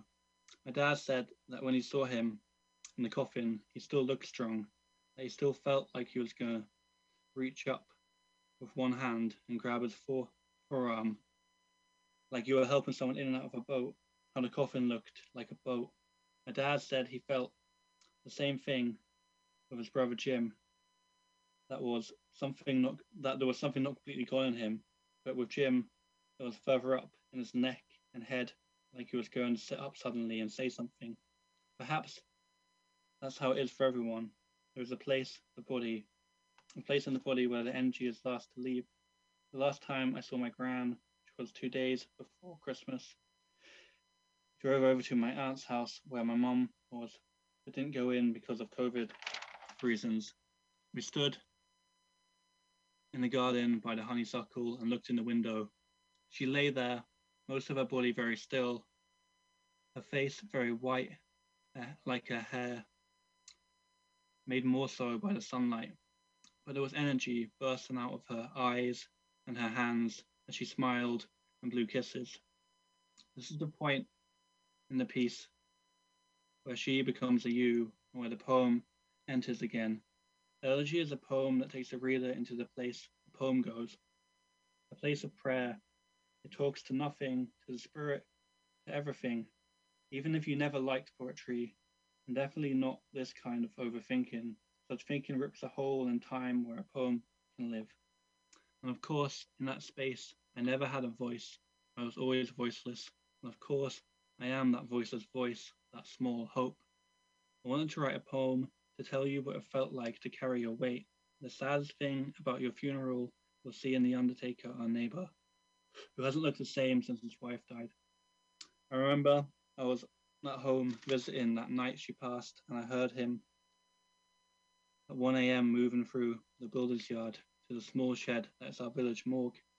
And I was there too when you were there. I thought I'd write you a poem to let you know what it felt like to carry your coffin, but only one person was allowed to touch it because we'd entered level 4 of lockdown. Instead, I will tell you this. When my cousins had stopped playing music, when my youngest cousin put down her violin and her brother his accordion, their parents reached out and put their hands on each of them. My aunt put her hand on my cousin, and my mum on my aunt, and my brother on my mum, and I nudged my brother, and he reached out and put a hand on my shoulder, and I reached over to my younger brother who was sitting a seat down because he didn't want to be involved in the prayer or poetry reading, and put a hand on his shoulder. Sorry, I wrote that early and my handwriting's really scrubby. I mean, in this particular case, I think it's for sure good that we heard it twice. Okay, so let's go for the first one, and everybody unmute yourself. Let's just go for it. What do you think? Does it need a trigger warning? No. No. No. No. No, you know, so okay. Nothing uncomfortable. All right. And obviously, I'll be sending you. I'll save the chat part and send it to you. Okay, so I read some of the preliminary comments before we read it again. I suspect John has something to say about this question. Is there anything that sits awkwardly or that you would take out? Okay, well, I will say it, yes. Look, Bart, you start off with an interesting premise, okay? What are you going to do with my body when I'm dead? I want you to have fun with it. And that's kind of interesting to explore. Then the whole business about, about your family and your family's funerals and stuff like that. I didn't care about them because you didn't really give me anything about them, any reason to care about them. You kind of described some, uh, you know, typical situations that, are kind of typical with people, but it doesn't it doesn't rise out of the ordinary. And it's nothing that I think as a reader I would really be interested in. So, either I would say just stick with the first part and build on that, or, if you want to talk about your family, find things that are really unusual and really, really sort of special about them that are going to make the reader care. See, I think that like the details about the fights hiding bottles and stuff, but I don't know if that's your grandmother or your parents. But I mean, obviously, like I would know if I were reading it. But I think there is an unusual situation here in the fact that only one person was allowed to touch the coffin because of COVID, but we don't find that out until because you've got several sections, right? Like there's the body stuff that John's talking about, and then you switch to your family, and then there's a flight of fancy about the two uncles that died. Like, and there's a very stream of consciousness kind of thing that, see, I disagree with. I think you could make that work. Like, but I'm the kind of person who tells stories like that. So, like, yeah, like, I mean, do you know what I mean? I kind of switched to my ground, don't I? And I don't really mention that she's in England or anything, so I should mention that, shouldn't I? Right. That's the two halves of my family. So, I feel like it could try and make that more. Yeah, like I think John's point is fair in the sense that like yeah, no, I agree. Yeah, there may be more details, but I don't think that you need to like. Or the other thing, the other thing you could do is you could look at what really stands out about. There's a whole lot of stuff about your family. What really stands out about them, whittle it down to the things that are really unusual and really really striking. That might be another way to go. And I liked Aaron. I like both of what I've heard. The body stuff at the beginning works really well. Also, I sort of like the dueling uncles or the twin uncles part. Maybe a suggestion is think upon it in a very cinematic way, sort of the mise en scène, and just structure it sort of as separate scenes in a play, and invoke your visual sense or something, and just it can be it could almost bounce from what's going to go on with your dead body to the uncles part. I found really fascinating and sort of gonzo, which to me sort of fits with the intro and the premise of it. So I don't see, and I don't know in a sort of like what scene shift I could see those two really working well together. So that's about all I have to say. I agree with. As of stuff to take out, you used a lot of similes, and I think it could just be stronger as a straight metaphor. When you said that the coffin was like a boat, and you were saying it was like prohibition, just say it. It was prohibition. The house. So sometimes you go into this past tense. It's more active if it's happening. So a lot of times I felt like you were going back from past tense to present, and there was a simile. Just take out every simile, take out all the likes, and just go with straight metaphor. It'll be a lot stronger. That's just purely technical. And that's more Irish as well, I think. Yeah. It'll seem more Irish if I do that. Yeah. Right. Yeah. Okay. It seems like I agree with Leslie. As I was listening to it,